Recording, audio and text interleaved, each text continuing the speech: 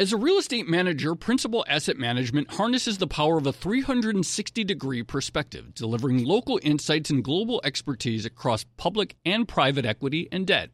Their teams apply local insights and global perspectives to help identify the most compelling investing opportunities. Principal Asset Management. Actively invested. Learn more at principalam.com. Investing involves risk, including possible loss of principal. Principal Asset Management SM is a trade name of Principal Global Investors, LLC. Your industry is unique. It faces its own challenges and risks that set it apart.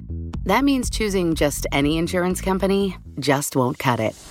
At The Hartford, we take pride in knowing the ins and outs of your industry and help provide solutions that suit how you do business. From liability and property insurance to workers' comp and more. At The Hartford, we don't just talk about specialization, we live it. Learn how The Hartford can help your business at thehartford.com.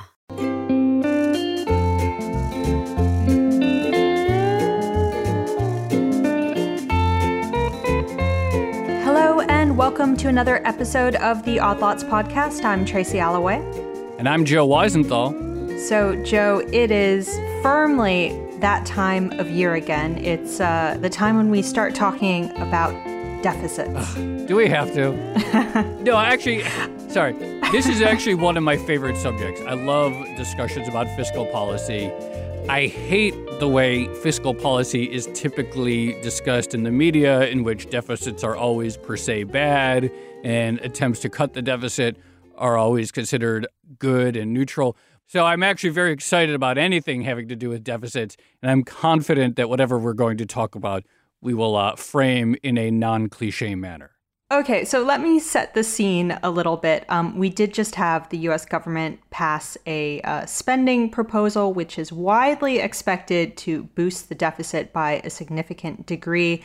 And at the same time, of course, we have deficit and spending hawks who get all worked up about the prospect of America basically spending too much money, and that could be bad over the long term. And in theory, it should force the U.S. government to ratchet down some of its expenditure. That's how the mainstream theory goes. But as you've pointed out repeatedly, that's not necessarily correct. Right. So the mainstream view seems to be, oh, we're spending all this money. What can we take a hatchet to? Whereas I think the more realistic way to think about it is, here's this thing on paper that we call a deficit. How can we use this as a pretext to take the axe to government spending we don't like? Okay. So you have said the magic word for this particular episode, which is pretext. Today, we're going to talk about an example in U.S. history, which one historian reckons was really a good instance of a deficit, of overspending being used as a pretext to change social policies. So this should be an interesting one. I think this is a kind of conversation that will not make me cringe. All right. And just before I bring her on, so the example that this particular person uses is New York in the 1970s, when it sort of teetered very, very close to the brink of bankruptcy. And she argues that New York actually made a certain number of decisions that ended up having a very, very big impact on where the city went from there. So we're going to bring her on. I can't wait.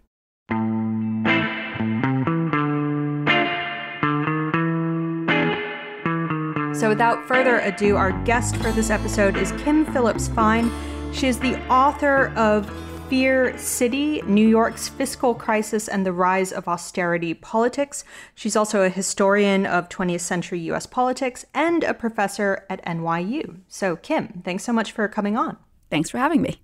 So before we begin, I wonder if you could sort of set the stage for us about what New York was like before this budget crisis hit, because a lot of people don't remember now, 3 or 4 decades later, that at one point New York was this almost, I guess, social democratic utopia, or maybe that's pressing it a little bit, but it was close to it.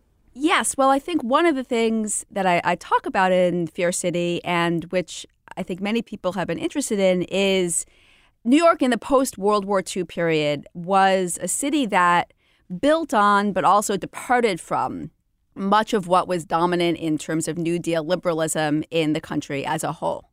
New Deal liberalism, kind of as it played out across the United States, had a strongly suburban quality to it. There were the Federal Housing Administration subsidies and loans for mortgages, and there was a way in which, on a national stage, in some ways was tilted towards the suburbs. New York, however, was always very different than this, obviously. And the city had one of the strongest social safety nets that we see in the United States in the post-war years. The local government, in some ways, kind of takes elements that are present in the national scene and pushes them farther. There are more than 20 at the peak public hospitals, a network of public health clinics that run through the whole city. Public housing is very powerful in New York, especially kind of federal public housing. The public transit system, of course, is unparalleled in the country and also has very low fares throughout this period. The school system was, in contrast to the New York City public schools today, which are very heavily reliant on a lot of private fundraising for many of the perks like art and music, even reading enrichment in some places. Those things were really all paid for via the Board of Education. The city's labor unions were quite strong. This is the point in time when the public sector is unionized for the first time. So in all of these different ways, the city's public kind of has a ambitiousness in terms of its public spending and the kinds of services that city residents come to expect simply by dint of being New Yorkers. There also, of course, higher education expands considerably in the city over this point, and CUNY is free. It's a tuition-free university. So who were the biggest opponents of this? I'm sure even during the heyday, there are always going to be people who think a city should be run differently. Is it people upon whom the tax burden falls to fund this, or is it more of an ideological nature, people who think, taxes aside, this is not what the government should be doing? Well, it's a combination. And I think that so just one more word about kind of where this comes from. The New York City is kind of drawing on a long tradition, really going back to the 19th and early 20th century, of a kind of liberal to left politics. You know, the Triangle Shirtwaist Fire disaster, the workplace safety and fire codes that follow it. Many of the public hospitals predate the New Deal, but this public spending in the city really grows in and after the New Deal. And it does so at a time when the city is getting large transfers from the federal government. So the city had been, property taxes are always the largest revenue source, but during and after the New Deal, these are supplemented by transfers from the federal and, to a lesser extent, the state government. So this expansion generates a lot of support in the city overall. However, there are people in the city who are always highly concerned about it, especially among, and this concern grows in the late 50s and early 1960s. And it comes, I think, initially, it's less actually really an ideological thing purely, although it's hard to prise apart. But it is the first kind of sense of alarm comes from people in the business community who are concerned about having to bear a higher proportion of this tax burden going forward. And they become especially anxious about this in the early 1960s when the city is first starting to experience some of the problems that will manifest more dramatically about 10 years later. And the new mayor, John Lindsay, pushes for a stock transfer tax, or a small tax every time a stock changes hands, as well as a personal income tax and a small commuter tax. These taxes set off a wave of alarm in the business community. The New York Stock Exchange briefly threatens to move up to Stamford or maybe to California. So there's a deep sense of alarm. It's both coming from a kind of real economic concerns about being asked to bear the burden for these services, but also kind of more deeply maybe a sense of who is the city government responding to, whose voices seem to matter the most, who counts for the city government. And I think that's part of what the city's economic elites become concerned about in the early 1960s. So on that note, before the 1960s, we have New York kind of ticking along. It's providing all these public services. It's borrowing from the market in order to fund those. It's also getting some income from the federal government. And then eventually, by the 1970s, it stumbled into a full-blown fiscal crisis. Walk us through what the tipping point was for that, because I'm always curious when it comes to debt crises. You know, rarely does a budget kind of explode from nothing to billions or trillions of dollars overnight. It's sort of a long process, but then inevitably something kind of tips it over the edge. So what was it for New York? Well, for New York, what happened, and this I think also goes back to the discussion of the pretext at the beginning. I mean, New York in the late 1960s and early 1970s was experiencing a genuine revenue crunch. And what happens, there are several different factors that kind of come together for the city. The first is the national recession that begins in the late 1960s, but which is much deeper in New York, partly because all throughout the 1950s, through the early 1960s, it's easy to forget this today, but manufacturing was the most important part of the city's economy in the 1940s and early 1950s. Those companies are leaving the city and going both to the surrounding suburbs and also to the south, and in the case of the garment industry, overseas. And these jobs, which had really been the motor of the city, are no longer exist. The service sector jobs don't pay as much and don't generate as much revenue for the city. And that is sort of the first downturn of the late 60s, which kind of there's a stock market decline and Wall Street is in trouble as well. This kind of deepens the revenue problems of the city. So first of all, there is actually a real revenue issue that the city is facing. The second important issue is the end of the war on poverty, or like during the mid-1960s, the city's spending had expanded still further, funding daycares, drug treatment clinics, different kinds of welfare programs. Medicaid and aid for families with dependent children are both structured in such a way that the city has to bear 25% of the cost of those programs, which is much, much higher than really anywhere else in the country, the way New York State splits that up. So the city actually has these new costs that are associated with the war on poverty. After Nixon's election, although you don't start to see the really sharp declines in spending, it stops growing as it had been earlier. And any expectations that there would be a kind of continued expanding commitment from the federal government to address issues of poverty and racial inequality, that expectation is gone. So I think that's the second issue, is that previously there might have been some sense in the city you can expand spending, and we're at a moment where the federal government is actually assuming more of the cost of these things that might continue in the future. That goes away. And the city turns to a kind of every year in the late 60s and early 70s is a kind of dramatic budget battle with Mayor Lindsay going up to Albany. New York is always dependent on Albany's permission to pass new taxes.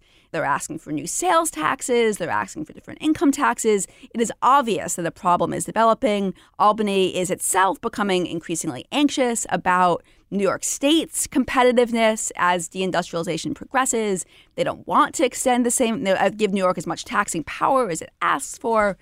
As a result, all in all, the city starts to turn to short-term debt in a kind of really dramatic way in the early 1970s. And that is really what opens up the possibility of a true fiscal crisis. So I think there's two things together. One is the underlying problems the city was having generating enough revenue, but that winds up turning into a debt crisis because the city never really addresses the underlying factors leading to the crisis. Instead, the mayor decides to borrow this short-term debt that's due very quickly, generating high interest rates, and is, kind of a constant pressure to pay it back.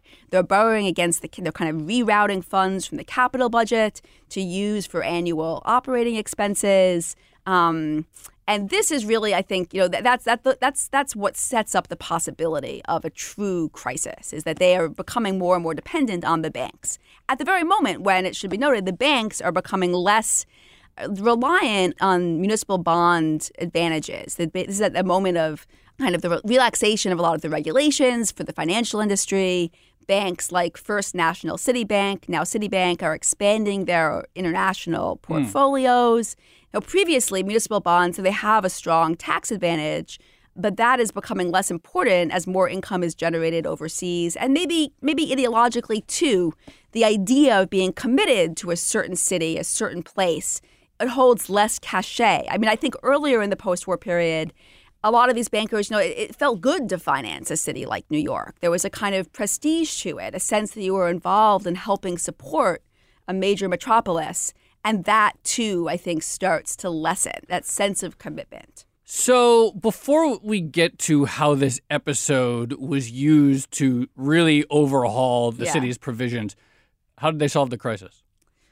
How did they solve the crisis? Well, I mean, what happened? Just to give a little bit of a sense of how things played out, in the spring of 1975, I mean, all over late 1974, early 1975, things became increasingly tense with the banks. The bankers asked the city to give evidence about taxes that it just can't provide. Eventually, the banks refused to underwrite the city's bond offerings any longer. And this is what kind of provokes the crisis. And for the rest of 1975, New York is teetering on the edge of bankruptcy. And many people believe the city is most likely to simply default at some point over the year.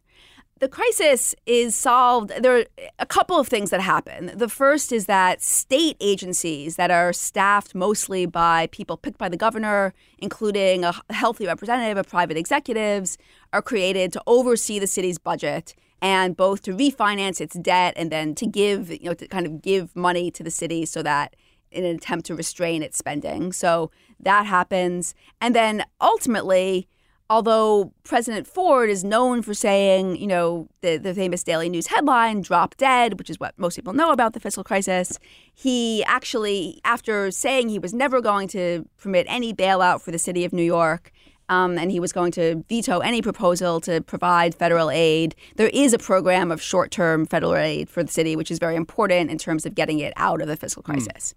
And finally, the city's labor unions actually ultimately purchase large quantities of its debt, which also helps it kind of ride out the crisis. But it takes a while before even it's clear the city isn't going to actually go bankrupt. Okay, so what are the tough political decisions that go into this solution? Because I think it's fairly clear at this point that, for instance, New York doesn't have as many public healthcare clinics or free universities, so presumably something happened there. Right. The federal government kind of insists upon a set of cuts that the city has to make in order to get any aid. And the federal government never actually mandates any particular cuts. It is always in terms of moving towards a balanced budget. But the city winds up closing hospitals, closing clinics, defunding daycares, closing drug treatment programs, tuition at the city university, raising the transit fare, beginning the long series of transit fare hikes that we still see today. So these are some of the things. I mean, it winds up changing the social contract in the city to significantly contract many of the services that had been present earlier. I think that's what its solution to the crisis is, in a way. As a leading real estate manager, Principal Asset Management harnesses the power of a 360-degree perspective, delivering local insights and global expertise across public and private equity and debt. Our experienced teams are uniquely positioned to uncover compelling opportunities in today's market, giving our clients an exclusive advantage. Principal Asset Management actively invested. Learn more at principalam.com. Investing involves risk, including possible loss of principal. Principal Asset Management SM is a trade name of Principal Global Investors, LLC. So here's my question. What would that social contract have looked like if New York had just declared bankruptcy and sort of gone its own way? Well, it's impossible to know what would have happened if the city had gone into bankruptcy court. I'm not sure that it would have been any better for the city necessarily to go into bankruptcy court. There was a lot of anxiety, deep anxiety about what bankruptcy would mean for New York, and turning the city's affairs over to a bankruptcy judge, it's quite unclear what that would have meant, or would that actually have saved the services? I don't think so. I mean, I think that the alternative for the city, if there was an alternative for the city, it would have been a political one, or finding some different way to fund this. I mean, if there was any way to maintain the services, you would have to do it through politics or finding some way to fund them that was more stable and, had the potential to actually survive. And that, for example, changing the Medicare funding formula would have really changed the city's balance sheet. The federal opposition and hostility to New York was very great. Ford at that point is surrounded by people like Donald Rumsfeld, who was his chief of staff through this period, Alan Greenspan, who was the chair of the Council of Economic Advisors, and William Simon, his Treasury Secretary, who actually came out of the world of municipal bond trading, but was fiercely hostile to New York and had no interest in extending the city any aid. They really believed that New York could go bankrupt and it really wouldn't have much effect on the national bond market, which seems crazy to me, or the national economy. In some ways, I mean, there were other people in the Ford administration who had a more tempered approach or who were concerned about what it would mean for the national economy, for the perception of the United States during the Cold War, for other cities and states need to borrow, that all of these would be negatively affected if New York went bankrupt, let alone New Yorkers themselves. The people clustered around Ford, however, or the conservative faction in the Ford administration, did not have these concerns. They had a kind of sense of brinksmanship or wanting to push things as far as they could and to force the city to kind of make a set of, to really dramatically repudiate its earlier politics. And if it wasn't willing to do so, they were willing to let it go broke. In your view, has the position of New York City within national politics changed much, or is it similar? I feel like there's always this sort of hostility towards New York, Right. even still, but maybe dislike of Wall Street elite bankers, the perceived leftward tilt of the city. You don't get the impression that people outside of New York really like New York that much. And I'm curious Right. if, in your view, it's really even that different today.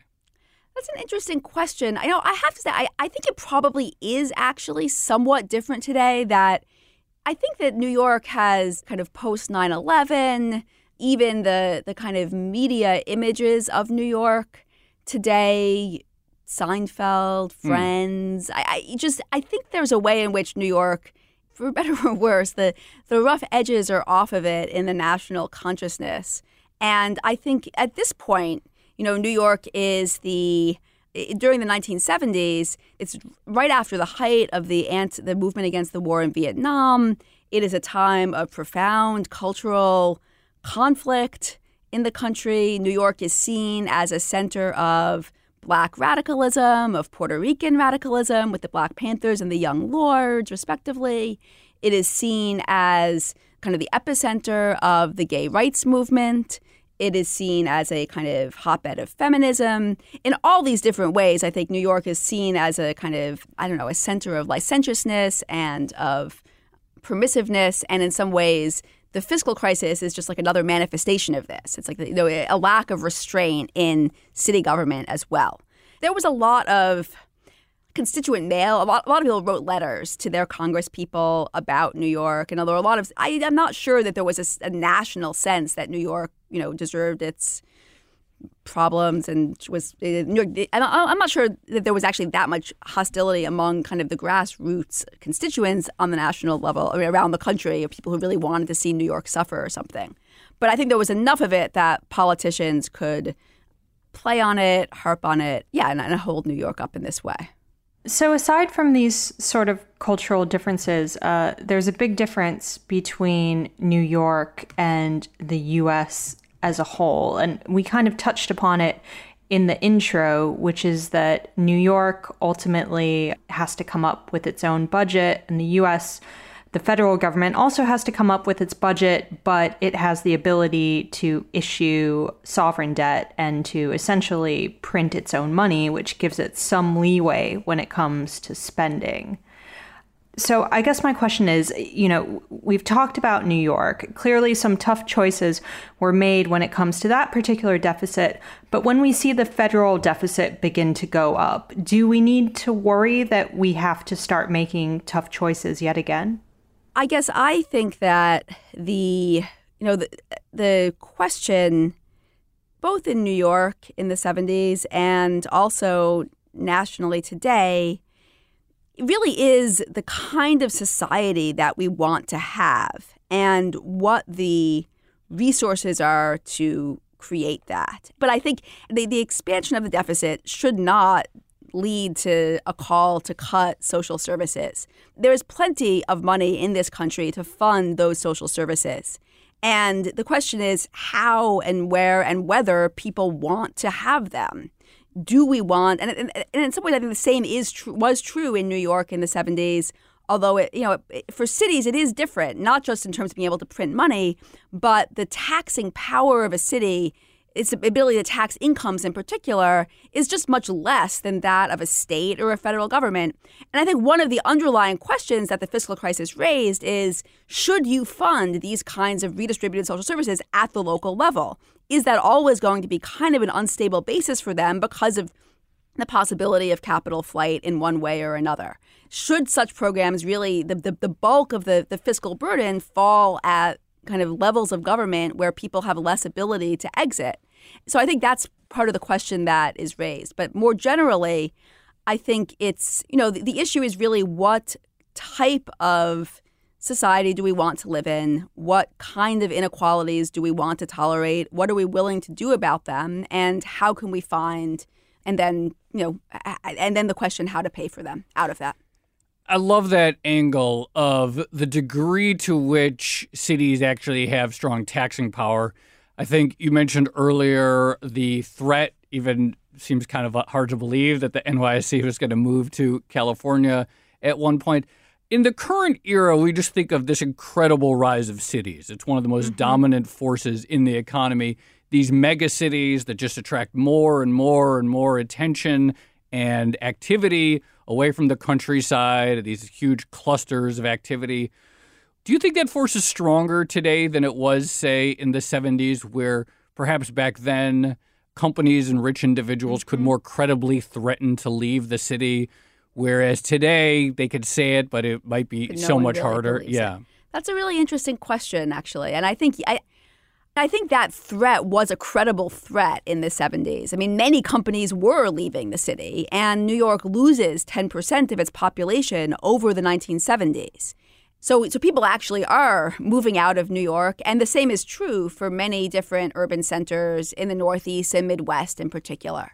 The Rust Belt cities are all lose population, lose investment, and over this period. So the New York Stock Exchange is an interesting example. Like how it does seem totally absurd. How could they go to Connecticut? They're the New York Stock Exchange.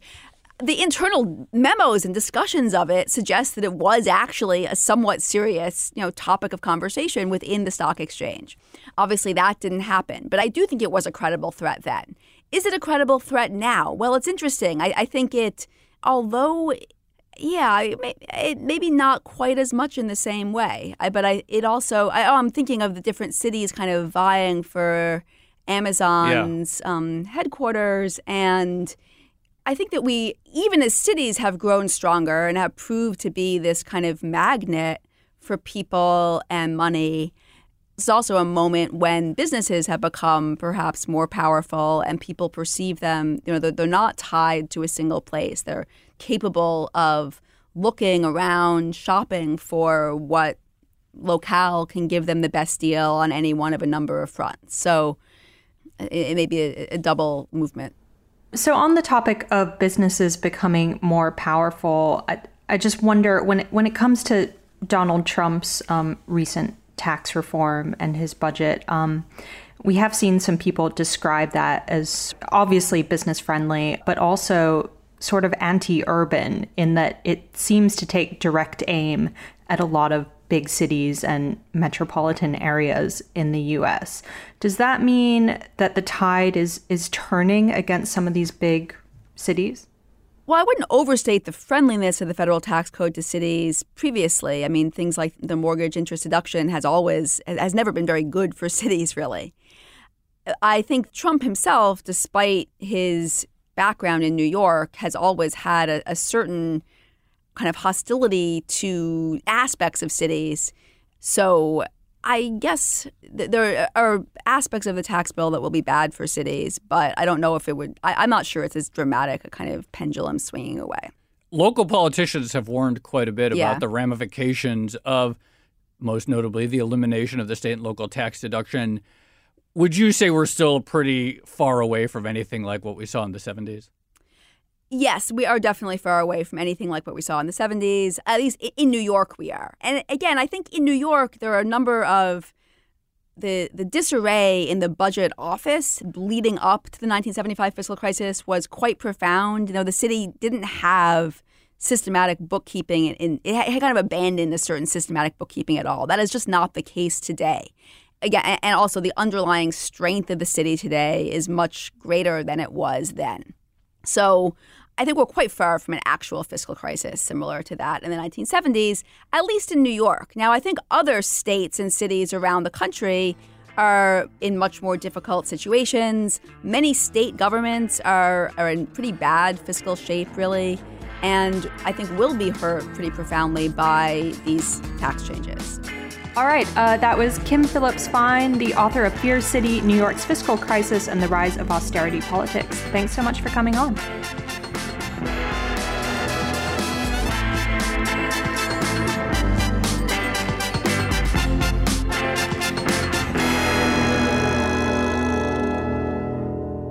Okay, Joe, so I thought that was a fascinating conversation, and it's really important to have it as we hear lots of talk about the deficit flying around. It's important to remember that ultimately we're talking about political choices when it comes to how we spend our money. Absolutely. I mean, obviously there's a difference between the federal government and the city government and the strict monetary restraints.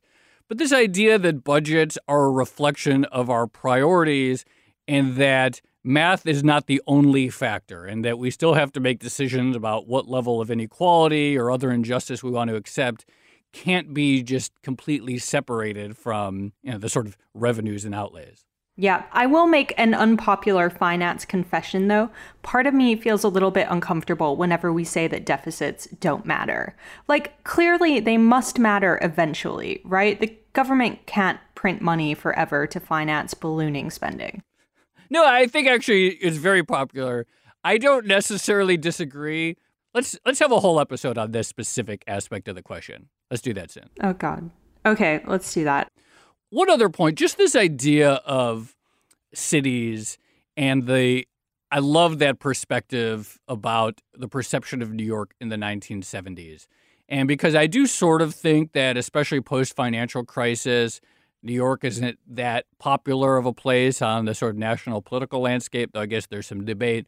But the way our guest described it in the 70s as sort of this center for radicalism on all these different fronts, and then the way that interplayed with all these sort of fiscal and economic questions, I found to be really fascinating. Yeah, and people don't necessarily always connect the two, do they? No, but they should. All right, this has been another edition of Odd Lots. I'm Tracy Alloway. You can follow me on Twitter at Tracy Alloway. And I'm Joe Weisenthal. You can follow me on Twitter at The Stalwart. And you should follow our producer, Topher Forhez, on Twitter at ForhezT, as well as the Bloomberg head of podcast, Francesca Levy, at Francesca Today. Thanks for listening.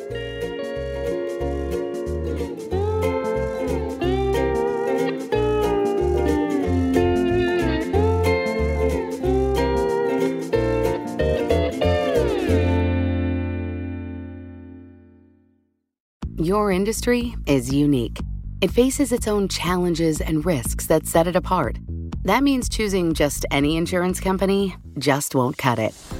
At The Hartford, we take pride in knowing the ins and outs of your industry and help provide solutions that suit how you do business. From liability and property insurance to workers' comp and more. At The Hartford, we don't just talk about specialization, we live it. Learn how The Hartford can help your business at thehartford.com. Collaborate for a greener future at the Bloomberg Green Festival, a groundbreaking celebration of the thinkers, doers, and innovators leading the way. From design and culture to technology, science, and entertainment. Hear from inspirational speakers and immerse yourself in climate solutions. July 10th through 13th in Seattle. Title sponsor, Amazon. Official airline, Alaska Airlines. Get 20% off using promo code radio20 at BloombergLive.com/Green Festival.